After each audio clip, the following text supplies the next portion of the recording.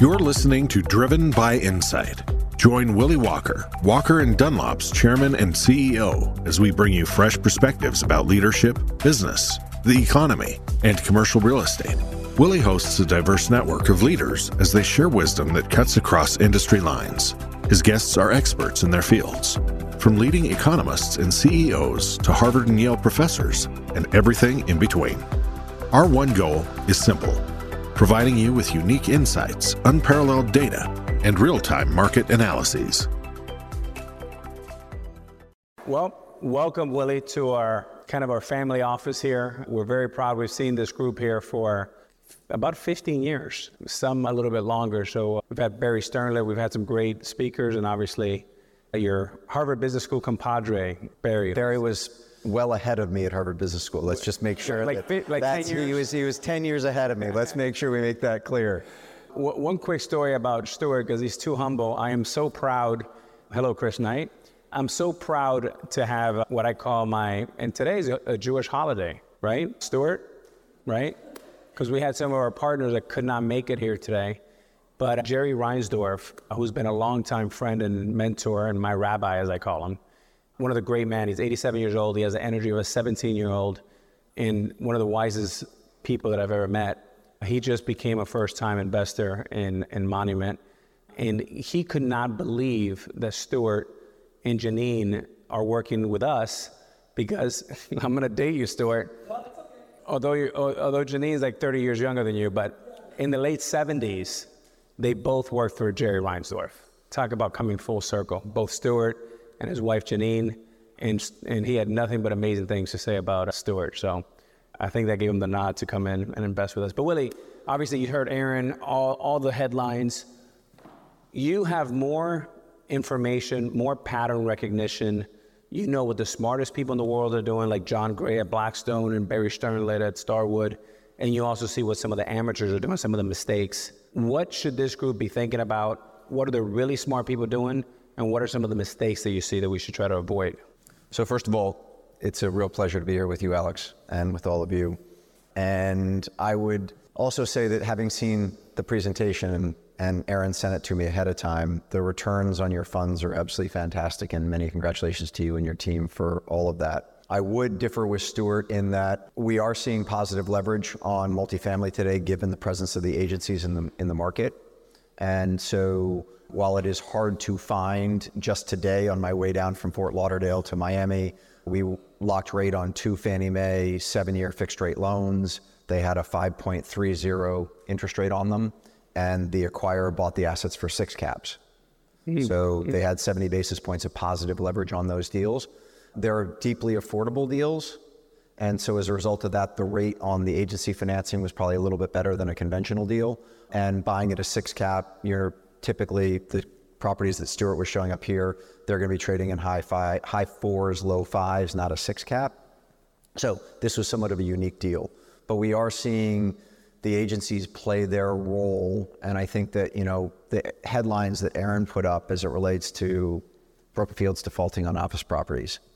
Well, Bloomberg's run that headline in every article they've written for the last 6 weeks. Literally, I wrote the author yesterday, and I said, John, it's time for you to move off of the 3 defaults that Brookfield has in LA. I talked to the PacWest CEO yesterday. Is PacWest going to survive? I mean, their stock was down 5% today. It was up 25% last Friday when they sold the portfolio. There's no doubt that we have real stress in the banking system. There's just no doubt. Is Signature or First Republic into JP Morgan the last shoe to drop? I doubt it. I don't think it's going to come from another bank being upside down, but something's going to take another piece of the financial services and kind of ecosystem down, I think. What's going to make the Fed turn course? I keep hearing these people say, look at the forward curve. It's going to go to 413 is right now where the forward curve says it's going. What has to happen to get the Fed to cut? So back up, SVB and Signature Bank, they fail. There's the potential for contagion throughout the entire banking system, and the Fed the next week raises by 25 basis points. They didn't know we'd be where we are today and that we weren't going to have contagion. At that time, the issue was if we raise 25 basis points next week, the entire banking system might melt down on us. They went ahead and raised 25 basis points. So you think about that, if they've got that much conviction that they have to keep raising after SVB and Signature failed, it takes a lot more than just, oh, we think we've got inflation under control for them to turn around and start cutting. So like what Stuart said as it relates to your financing strategy of putting long-term fixed rate debt on stuff, boy, oh boy, was that the right thing to have done. And to be able to get the yields that you've gotten with that fixed rate debt, there were plenty of people who were competing with you all for the assets who said, look, I can put floating rate debt on this, I can pay a higher price, and I'm going to bid higher and win it. You all won it. Why'd you win the Blackstone deal?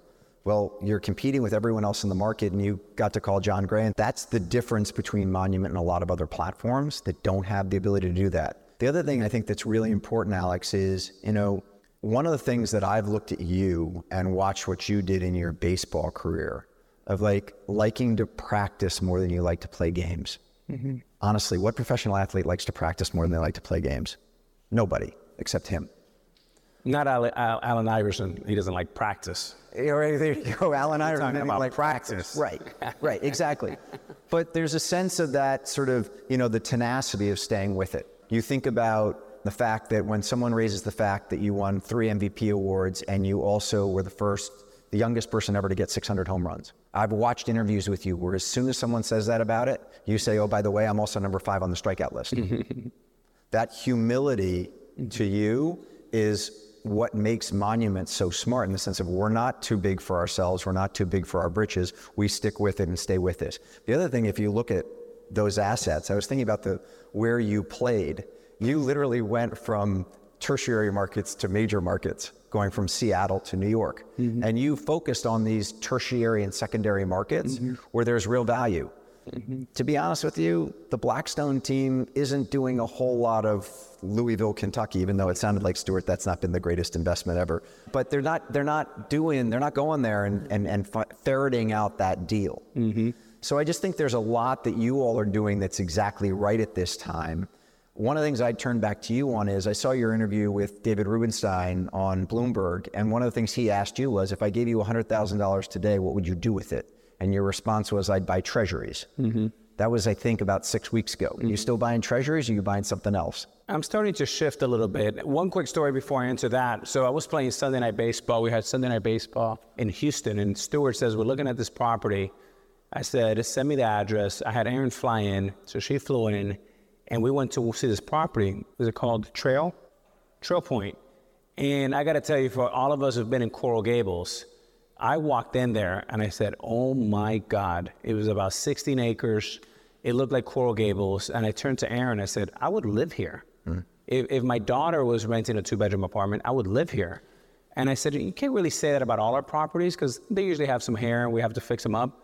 But this property was immaculate. And I immediately said, I got to call John on this. So I called John Gray, and they get all nervous because they have to bid it out and all that. I said, okay, I'm going to send it to my team. John said, can you close on this? I said, we'll close it. That's what we do. And boom, we got it done.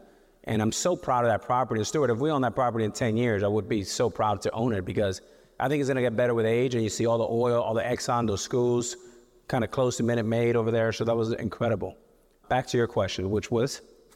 If I gave you $100,000, yeah, you're gonna put it in any T-bills. Yeah. So this is what's really happening now. I think kind of piggybacking on what Stuart said.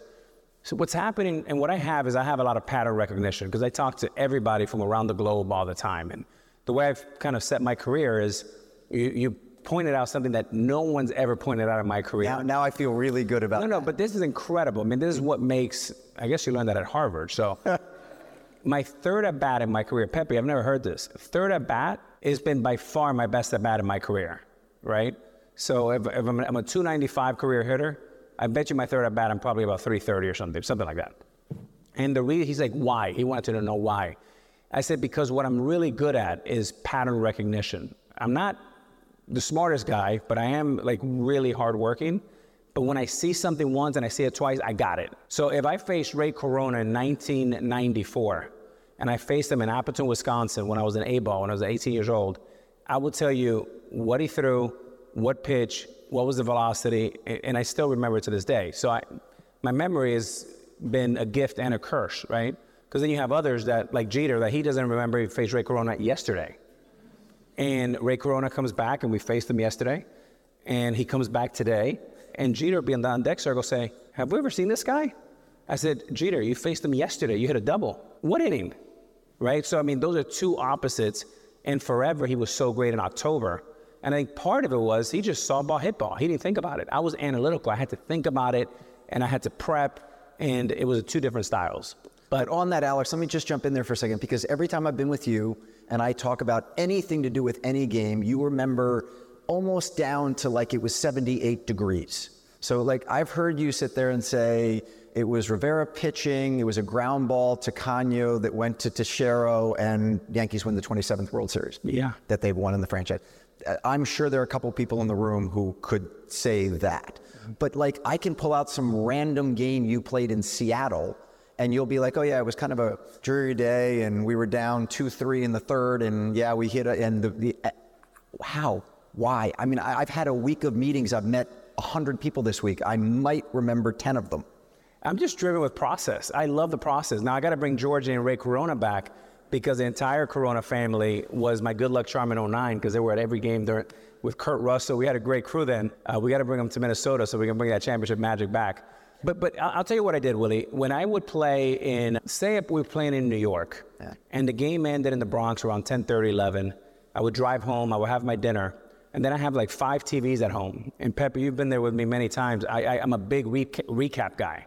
So Willie, if you came to the game, Ray came to the game, we would come home, and not only would we watch the game again, but then we have to recap it. And what did we learn? And why'd you lay off that 2-1 pitch? And how'd you take that 1-2 pitch? Because you laid off that 1-2 pitch, you got it to 2-2, and boom, then you hit the home run. But people just go into the home run. They don't know that you had the discipline to lay off that sucker pitch to get that pitch for a home run. And that's what Stewart's talking about today, is having the patience of Ted Williams, right? As Warren Buffett says, that circle of competence. And so I would go home, I would watch all the West Coast games. Because if I'm facing Pepe, Jose, and Javi, because they play for the Angels, and I'm facing them next week, I wanted to go out and I have all my binders with all my notes with every team. And then I would just literally, I didn't want to see scouting reports, I wanted to scout myself. And I wanted to do it about a week out, because then I can formulate my plan and my kind of secondary thinking. So I already see Pepe, I see Jose, and I see Javi. So when I'm already going there, I already know exactly what they're going to do, what they're going to do with the money on the line.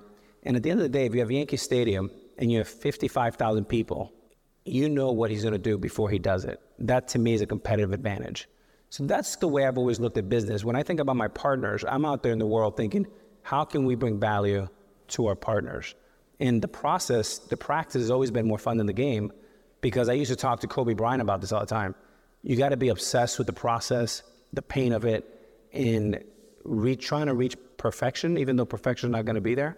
But ultimately, is how do we reach our potential? Whatever that potential may be, that's what I'm looking for. But so on that, and forgive me for focusing. Yeah, I think they want to listen to you, not to me. They're tired. I want to stay on this for a second, though, because nobody in the room can understand what this is like. But you hold the Grand Slam title, okay? Hitting a Grand Slam, bases are loaded, and I've watched a bunch of your tape of like the walk-offs you've done, and I can't imagine anything being greater in this entire world than hitting a walk-off home run. I mean, that feeling, I've watched you come in, and it's super cool. But in that moment, when most people buckle under pressure, most people don't like that moment. Most people, do you get an intense focus at that moment? Like, is there something where you can sit there and just dial it in and say, this is where I'm going to a different level? I mean, did you feel yourself actually mentally go to a different space when the chips were down and you had to perform? Yeah, I mean, that's the fun part. And I think the fun starts with being prepared. I mean, I see Raines, who's a great young man down there. He's going to do an internship with the Yes Network. Then he's going to come to Minnesota. But the key is being prepared, Willie. See, anytime I wasn't prepared, I would feel off balance, like a boat at sea. But because I know Pepe, Jose, and Javi better than they know them, and I know their tendencies, I remember having a conversation for an hour and a half with Albert Pujols, because I was facing a guy that I hadn't faced before. And I don't know if it was my brother. He goes, are you on crack? You're going to face this guy 2 times.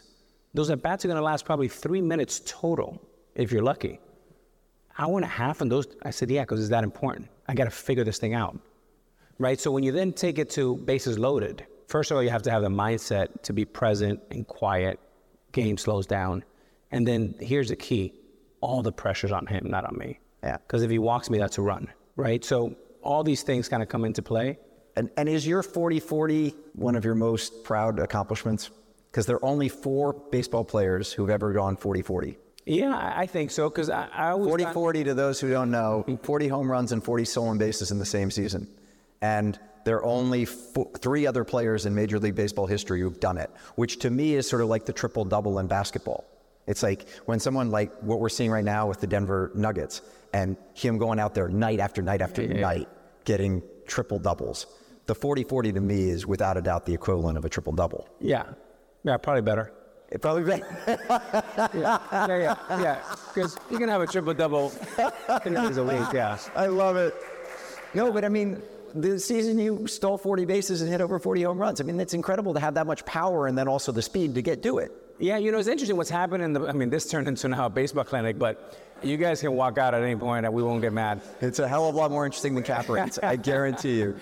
No, but something's interesting happening in the game of baseball, and I think it's happening in business. And people there's so many smart kids out there, doing models and this and that, and you can make numbers say whatever they want, right? And what's happening in sports is we've attracted the hedge fund and the private equity minds like yourself and Barry's and John Gray's, and now you're running front offices, which is great. But you need a balance of really smart people like you and then people like Pepe, right? But people that are like hobby, people that have been in it, people that understand what it feels to put cleats in that dirt, how it feels to get booed, how it feels to struggle, right? And I think there's a big problem. So when people like Range, what, you're 17? Okay. When scouts are out there looking, they don't even go see him anymore. They just look at data. It's all data. But here's what they don't know is he has got great parents. They don't know he has a great school, that he's a courageous kid, that he's an honest kid, that he has work ethic. He believes in the American old-fashioned way. He respects law and order. All these things come into play when we're going to give a kid like Reigns millions of dollars to come play for the Timberwolves or the Yankees, right? So all these things are important. And what's happening is they just want people to throw fast. I call them rock throwers. Or they want people to hit the ball country mile, horrible hitters. What I like is good pitchers that can throw fast. Right. I have good hitters that have power. If not, they'll develop power. But they got it all wrong. And I think the real hack in baseball today, Billy Beane introduced analytics 20 years ago with Moneyball, right? We all saw that, didn't we? Then what happened is we live in a copycat world. So you had 29 teams copy Billy Beane. I think today, if you're a contrarian, you will get paid off tremendously. And what I mean by that is, if you're the one person that goes back into old school baseball, the coaching staffs, they're all younger than Reigns. Like, nothing against Reigns, but Reigns, what are you going to teach me about hitting grand slams or going through struggles? Not now, but I can learn a lot from Chris. And here's what's happening. Chris is one of the great lawyers here in Miami. He's a partner here. People like Chris, people like you are exited. You're pushed out of the room. And they want people like Johnny, and they want people like Mon, and they want the young people. But all I'm saying is Warren Buffett's 94, and the big guy's 99, Charlie Munger. And they're better than ever today. And I'm saying there's people like Ray Corona who I call when I get in a jam. We need mentors. We need advisors. It's not just smart people that are going to run models. So I think once the game, and we're trying to do this now with the Timberwolves, because we think the real arbitrage is getting quality human beings. They're going to treat people with respect, are going to show up on time, and are going to do the right things. And that's exactly what Pat Riley brought here 28 years ago with the Miami Heat. So Warren Buffett insured your first contract when you went to Texas, and you met him through him being the insurer of your contract. What have you learned from Warren over the years? I think simplicity. I think Warren has been a great friend and a mentor to me for over 20 years. And Warren just keeps things simple. Number one, he says, be a gentleman, right? Always be a gentleman. Character is most important. He goes, buy great businesses at a fair price, not a fair business at a great price. And then he just says, invest like if you want to own this for years and years and years to come. I mean, he really keeps it pretty simple. He says, I want to make 2 or 3 big decisions a year, sometimes every couple of years. And you don't have to swing at, I mean, he sounds a lot like Stewart, right? You don't have to swing at every pitch. You just wait for your pitch. But that's, one of the interesting things about that, when you mentioned that you're number 5 on the all-time strikeout list, it reminds you of Michael Jordan, who said, I've missed 9,000 shots, I've lost 300 basketball games, and I was given the ball on 26 times to shoot the last shot to win the game, and I missed. And so you have to have the ability to go and lose. But Warren Buffett did also say to you, rule 1 is don't lose money, and rule 2 is remember rule 1. That's right. Well, Stuart knows that. He hears that from me all the time. So when we're in this world right now that is so confused, Alex, how do you keep the discipline to stay to what you all do so well and not, get diverted into riskier opportunities? I mean, one of the things that I was, amazed with in looking at the slides is just the basis at which you're buying these assets. You're building in that insurance plan that Warren Buffett put behind your contract. Mm-hmm. If you buy at a good basis and you put fixed rate debt on it, it's gonna work unless you have a water sprinkler system that ends up turning into a water feature in your thing. But sorry to pick on that, Stuart. But other than that, you're good, right? Yeah. I mean, here's what's happening, and I think Stuart was probably more accurate, but from my point of view and all the conversation I'm having around the country is sellers still think their property is worth $10. The buyer thinks it's worth $3, right? And back in the day, it was $7 compared to $10. Right. So there's still a big disconnect. So I'll give you one example of an opportunity that, if you guys like, we're going to present to this group. There's a property in Homestead, 2004 construction, $50 million, 30 of debt, 20 of equity. They need $2 million. Now, the one thing they don't want to do, because they have 10 properties, is go call $2 million on each property. So they come to us, we give them the 2%, we do it at 16%. But here's the key for this deal, right? And this is what I'm talking about, pattern recognition. We have been recognized by the lender as the first position. So if they default, we love the property, we know the property, we now own the property. Right. You wipe out the $20 million of equity, which we don't hope, but we'll take over that property and we'll own it. And think about it, now the base is $30 million, right? The debt, we'll take on the debt. And we think that in the next 5 or 10 years, it could be worth 60, right? Not just go back to where it was, par. And in the meantime, we are collecting an 8% pref. We accrue the rest of 16%. And if we put a little leverage on that, we can get north of 20%.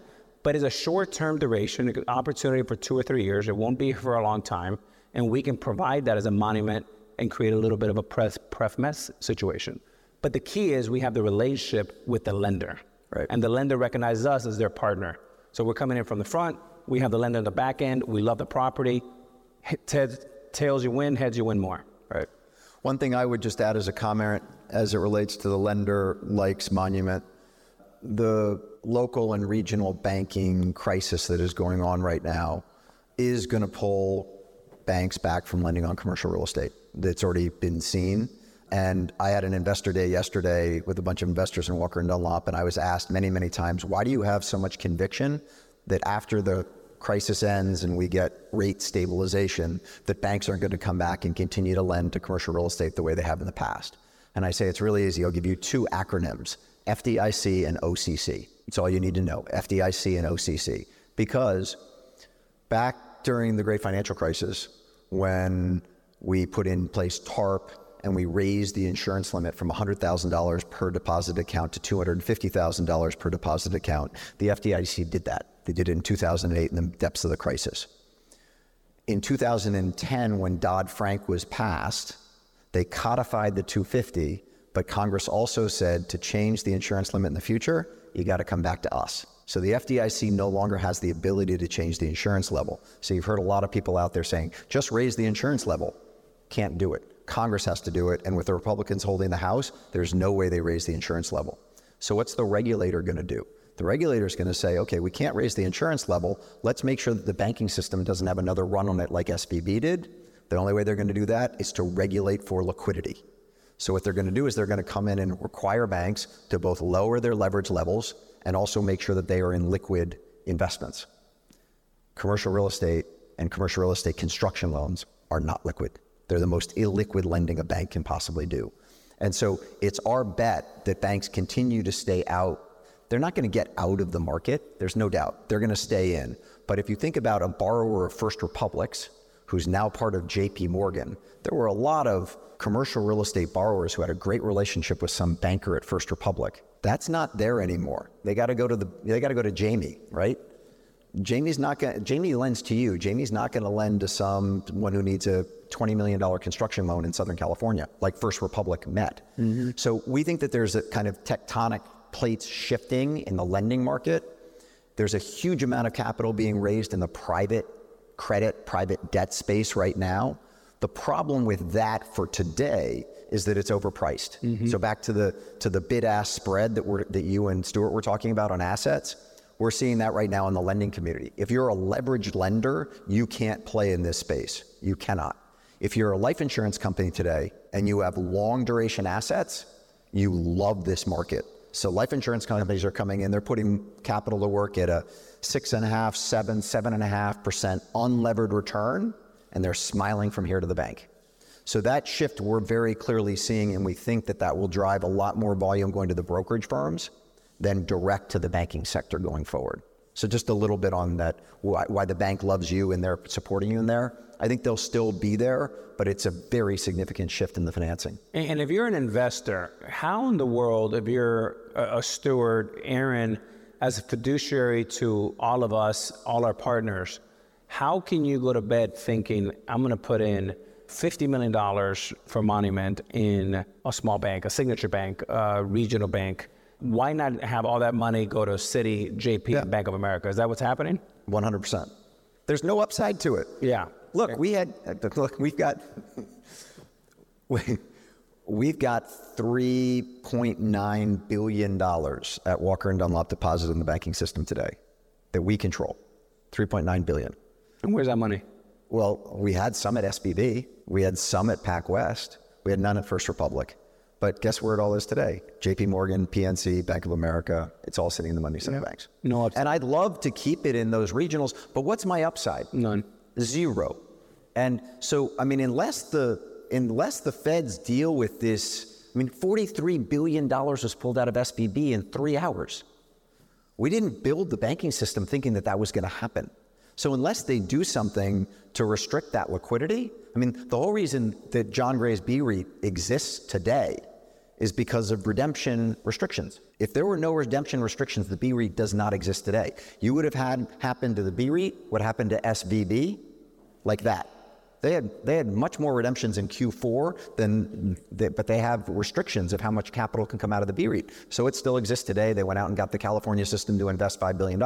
They then went out and raised $30 billion in the largest commercial real estate private equity fund ever. And everyone goes, there goes Blackstone again. They're going to be fine. So I want to add something because, I mean, I think over the years, and Stuart, you know this, we've been approached by so many people saying, why don't you go get into malls 10, 15 years ago, remember? Yeah. Warehouses. And Stuart says, look, here's what we do. We do apartments. We do it better than anybody. And that's the only thing we do. And I think in a world where everyone's trying to scale and trying to diversify, being a master of one thing and doing like Stuart's been doing it for over 40 years is our greatest asset in this company. And Roy and Aaron and our leadership group, I think is really, really important. And you notice the focus and the discipline in times like this. Now, I got to tell you, I've had a handful of friends that are multi-billionaires who have very, very, very much invested in tech, and they were flying high for 8-9 years. It's been an incredible ride. I mean, think about Amazon, Google, Facebook, Netflix. It's been incredible. And then they look up, and I had a friend that had like $400 million in Peloton, and I begged them to put some puts to protect his position. He came back to me. I connected him with my person at JP Morgan. The puts were going to cost about, $3.5 million. It was fairly expensive. But I said, look, it's worth it. I said, if not, sell it. Well, long story short, that 400 today is about $40 million, right? And then you have others, Facebook down 80% at the bottom, and then it obviously is back up now, but you had Amazon and this. Right.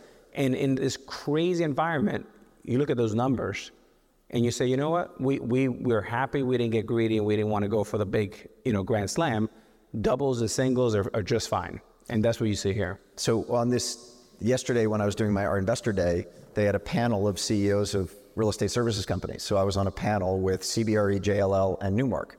So all the other executives go and they say what their view of the world is. And at the end of it all, I got to sit there and say, see, look, all my competitor firms are global. I'm not global.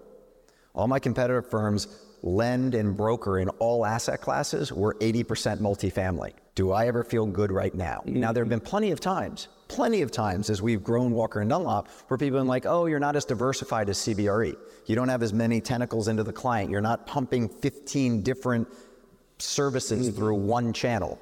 I get it. Guilty as charged. Boy, do I ever feel good in our positioning today of sticking to our knitting. So I think similarly to you having the discipline to do that, I know that let's switch for 2 seconds to the Timberwolves. Yeah. First of all, I'm surprised the people in Minneapolis actually gave you a nice welcome, because I went back when I was looking at your baseball career. One of your last games against the Twins, you hit 3 home runs. You single-handedly scored every run for the New York Yankees in that game. Single-handedly, you beat the Twins. So I was surprised that they actually welcomed you back into Minneapolis. But on that, just back to time horizon and investments. You clearly bought it well. The market, we've had a trade of the Milwaukee Bucks subsequently. You've had offers to turn around and just flip it and make a huge amount of money. Why don't you take them? I'm actually having a lot of fun, and it's funny because we've had a couple offers unsolicited by our buddy Jamie, and I brought in Aaron and some of the senior partners at the firm, and I think Aaron was the only one that said sell. But Aaron's like, we can buy a lot of multis. Yeah, right. And she's a 20-plus year banker, and she's very conservative, and also Jose and Pepe said sell because they're old school Cubans. They were like, but you know what? I think, look, the NBA is an incredible league. I've learned so much in about 2.5 years. I think we have one of the greatest leaders in the world in Adam Silver and Mark Tatum. The NBA is fascinating, and it's a global sport. You have 400 people playing basketball today, 400 million in China. You have 300 million in India. We just launched Africa NBA with Barack Obama and Michelle, their partners. And you just have this incredible growing, the TV contracts are just enormous. And if just so you give you a little kind of snapshot of what the NBA is. NBA Inc., when you own 30 teams, think about the NBA and you own 3.5% of the league, basically, right? Minnesota and Lakers, we all own the same piece. When you look at it, NBA Inc., the revenues are shared 60%. So you have tremendous protection. So 60% of the revenues that come in, let's say we made $11 billion, 60% of that goes pro rata to all 30 teams. And then the 40% is when you get into the merchandise, the tickets and all of that, regional sports deals and all that, TV deals.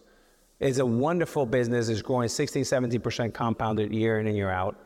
And here's the opportunity. Are you guys ready for this? This is how I bought this team. It's a less than a one minute story.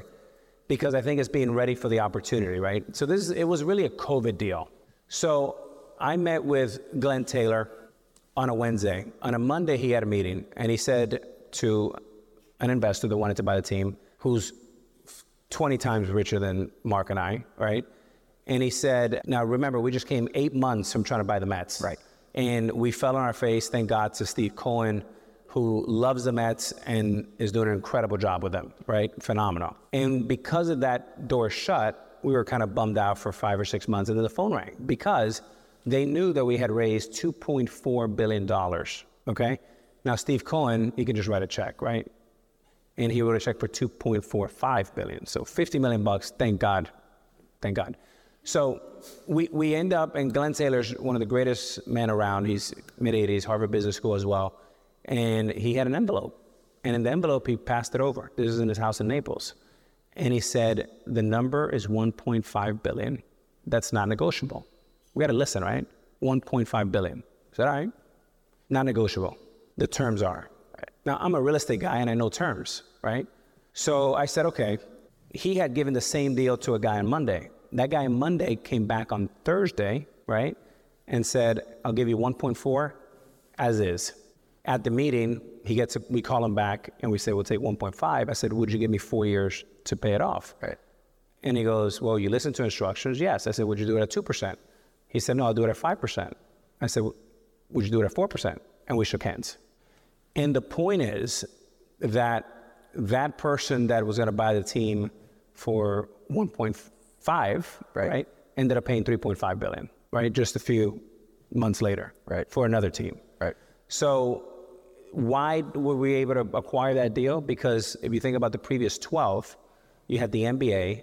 I don't know if you guys remember the bubble in Disney, right? You had empty arenas everywhere.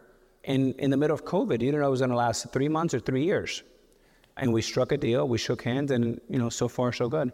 So I know that your friend Jerry Jones, as well as Bob Kraft, said to you, if you're going to be a major sports team owner, you can't treat it as a hobby. So to your monument investors, how are they secure that Alex Rodriguez's attention is going to stay on Monument and not just on the Timberwolves? Yeah, because when I'm out there representing all of us, right? I mean, when I go out and find great deals, when I travel, we've got a beautiful portfolio in Minnesota. Obviously, Stuart has a big background in Minnesota. I'm out there always hunting for opportunities for all of us. Like what I just told you about this deal in Homestead, right? 2004 construction. That's a wonderful deal. We're going to get that deal done. And we think we can put $50 million of equity pretty quickly to work, but it's only going to be here for 2 years, right? Because then you guys come back and play and they don't need us as much. Right. So I think I'm always looking for opportunities. I look into the world and I'm saying, how can we add value to this proposition? And I think the Timberwolves enhances the opportunity for everyone here, because when you own these franchises, you get to connect with so many people. You have so much information. I sit there in the NBA board meetings and I look to my left and I see Steve Ballmer. He's worth over $100 billion. You see Mark Cuban. You see Jim Dolan. You see Jeannie Buss, daughter of the great Dr. Buss. And I'm saying, like, what the hell am I doing in this room? How the hell did I get? We know why you're in that room. No, but I'm saying you still have that. I'm still the kid that food stamps in Miami right here in Kendall, right? Like that's.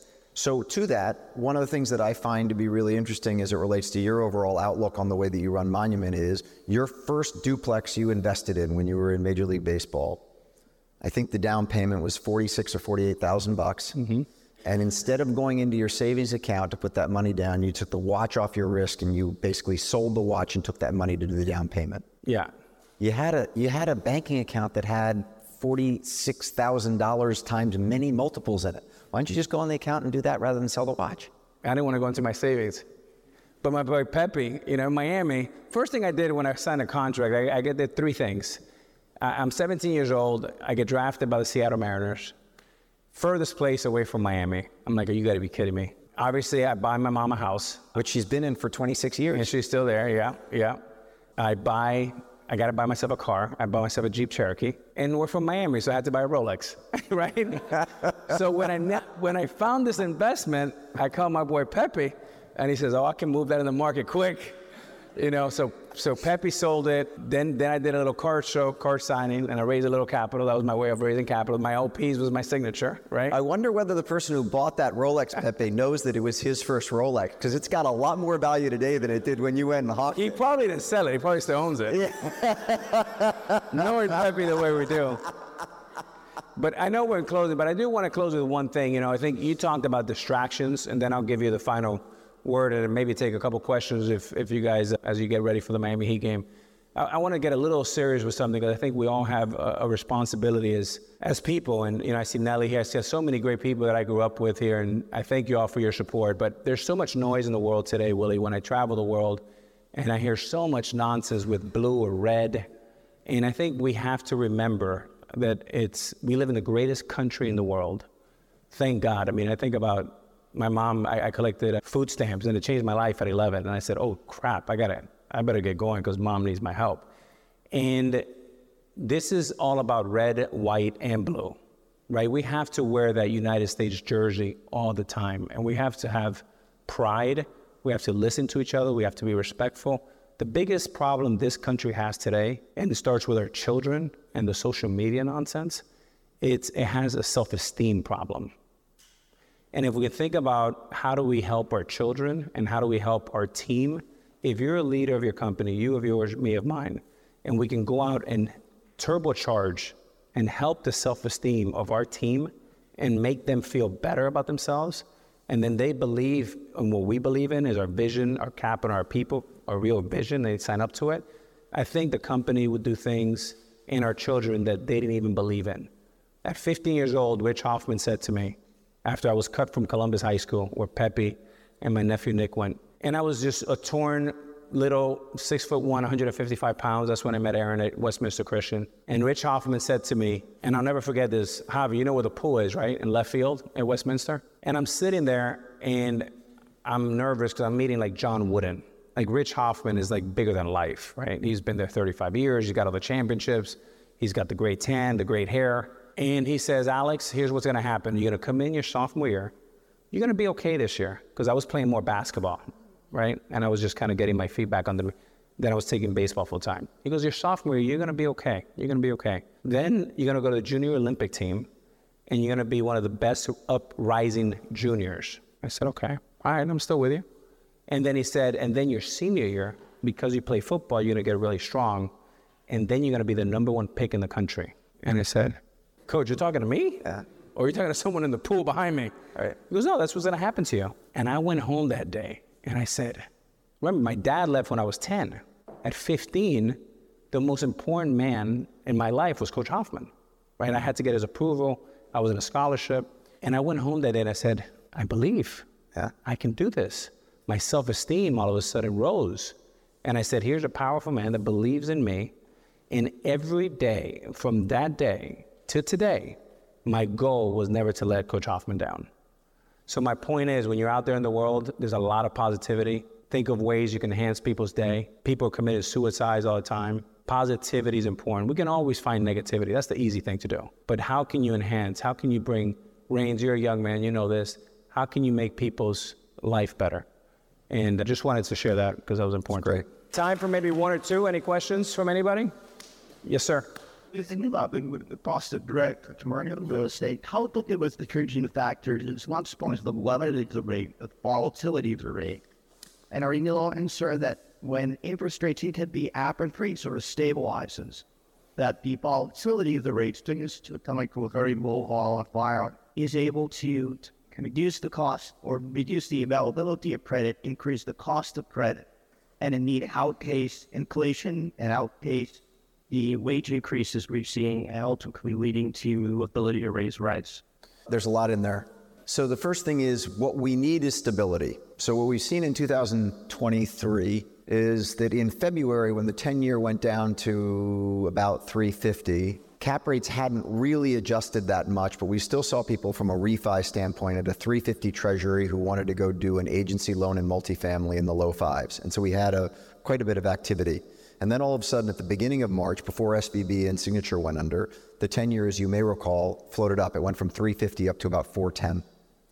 Well, in that environment, whether you're just refining an asset or whether you're going to buy an asset, you're doing it with like a 6% all-in interest rate on it, and your asset is at a 4.75 cap rate, either on a buy or on a refi, and you say, I don't really like that. So the only people who were in the market were forced to do it.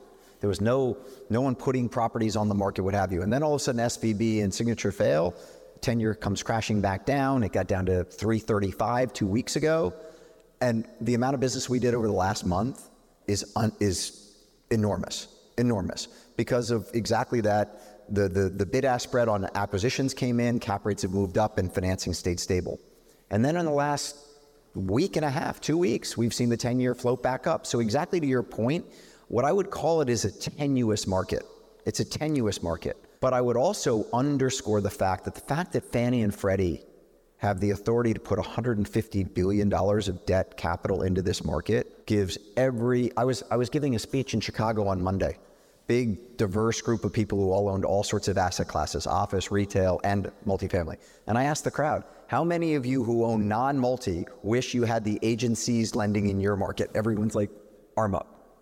So the role of the agencies to provide liquidity to multifamily is just such a huge benefit, because they're going to be there.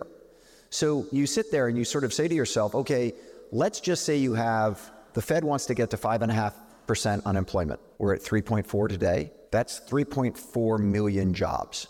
So the Fed wants us to shed 3.4 million jobs. First of all, I think that's ridiculous. Like, why would we ever want to have people lose their jobs? But beyond just the theory of we need to get to run in unemployment levels, if you did that, okay, that says that you're going to have declining fundamentals in multifamily.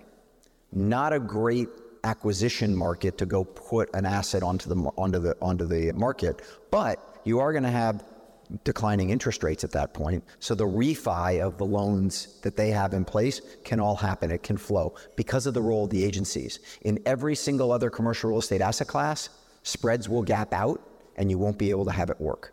So I would just underscore that exactly what you said is going to happen to non-multi. If you get into a recessionary economy, it's declining fundamentals. It might be a lower interest rate, but spreads are going to gap. The role the agencies play, keep those spreads in, Right now, we're 200 to 300 basis points inside of any other commercial real estate asset class on cap rates and on financing cost. That's a massive tailwind to multifamily. The one other thing I would say as far as long-term, 40 to 50% of American homeowners refied their home loan between 2021 and 2023. And they locked in an interest rate of somewhere between 2 and 3%, okay? They are not gonna sell that house, period, end of statement. So they put a 30-year fixed rate mortgage between 2 and 3% on the house. On the average home in America, which is a $350,000 home, that's somewhere between $5,000 and $7,000 a year of disposable income that owner now has that will go away like that and actually go down if they sell the house and have to go buy somewhere else and refi at a 7% mortgage. They will never put that, not never, they will not put that house on the market. So the existing stock isn't going to be put on the market to be bought, which means that the only thing that's going to be supplying new houses to the market is new builds. And Toll Brothers, that was up today by 3%, and Lennar Homes, it's based here in Miami, they're all building homes between $450,000 and $650,000. Why? Because it's hard to entitle land, because construction costs have gone up, and because there's a huge market to $400,000 to $600,000 homes, which means the entry-level market of single-family homes is not going to be supplied with either new or existing stock, which means that renters in their properties can't move. And what does that mean? Occupancies stay high and rents can move. So all of the movement that the Fed's trying to do right now to get inflation under pressure, to anyone in this room who rents, I hate to tell you, but they're going to repeat the exact problem that we have today 2 years from now, because there's going to be no new supply. There's going to be no inventory of single-family homes for people to get out of multifamily to move in there, and there are no shovels going in the ground because of the banking crisis, so there's not going to be new inventory of multi, which is why a lot of our clients today are buying assets with negative leverage, because they see that opportunity 2 years from now. And they're like, I'm happy to have 50 basis points of negative leverage today, because I know if I buy that asset today, I'm going to be able to push rents 2 years from now. And how much equity do you need on a negative like that? 30, 40%? Well, I mean, like we did a 5-year fixed rate loan last week at 53% LTV, right? But the two that I talked about today, Alex, they were 65% LTV. The whole issue on the agencies is because of the financial crisis, they learned that you shouldn't be an LTV lender, you should be a debt service cover lender. So the only thing that matters is you've got a 125 debt service cover. And is a strategy in 2 years when things get settled to refi some of that equity out? Well, so you can clearly do that, and you can put supplementals onto it once you have inflated up your rent rolls, and then you go put a supplemental on it and take it back, as Stuart talked about you guys doing in a lot of your deals where you did a refi and pulled out the capital and returned it to your investors. Mm-hmm. So I just think that the long-term outlook for multi is just so solid, and I would start with the fact that it's going to maintain liquidity throughout however long this quote-unquote, if you want to call this a crisis, tightening cycle, whatever you want to call it, the presence of the agencies is such a tailwind to multi. I appreciate the response. I think as an equity-focused investor, I underestimated the importance and the impact that. It's super important. We have a lot of clients who own both multi as well as non-multi, either refining or selling multi to create liquidity for their other assets. So I'll give you one quick anecdote on it. We have a client in the greater DC area. They built a Class A multi-building for $280 million. They asked us to refinance them out of their construction loan. In the process of us underwriting at a 280 value, they hired one of our competitor firms to go out and get a broker's opinion of value on the asset. They came back and said it was 260. So we're sitting there going, well, they're never going to sell it for 260 because they built it for 280. So we're going to get this refi. They call us up and say, we're selling it for 250. Wow. Okay. We're like, why would you do that? Well, because they've got a big office portfolio and they need 100-cent dollars on a 250 sale rather than 60-cent dollars on a 280 refi. Now, fortunately for us, we're financing the buy, so we'll still put out the capital on the buy.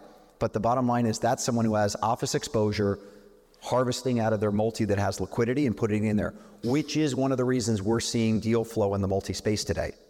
Whether it's the B-REIT and S-REIT that are selling because of redemptions, or someone who has a diverse portfolio that needs to sell or refi on the multi to shore up things on the other side.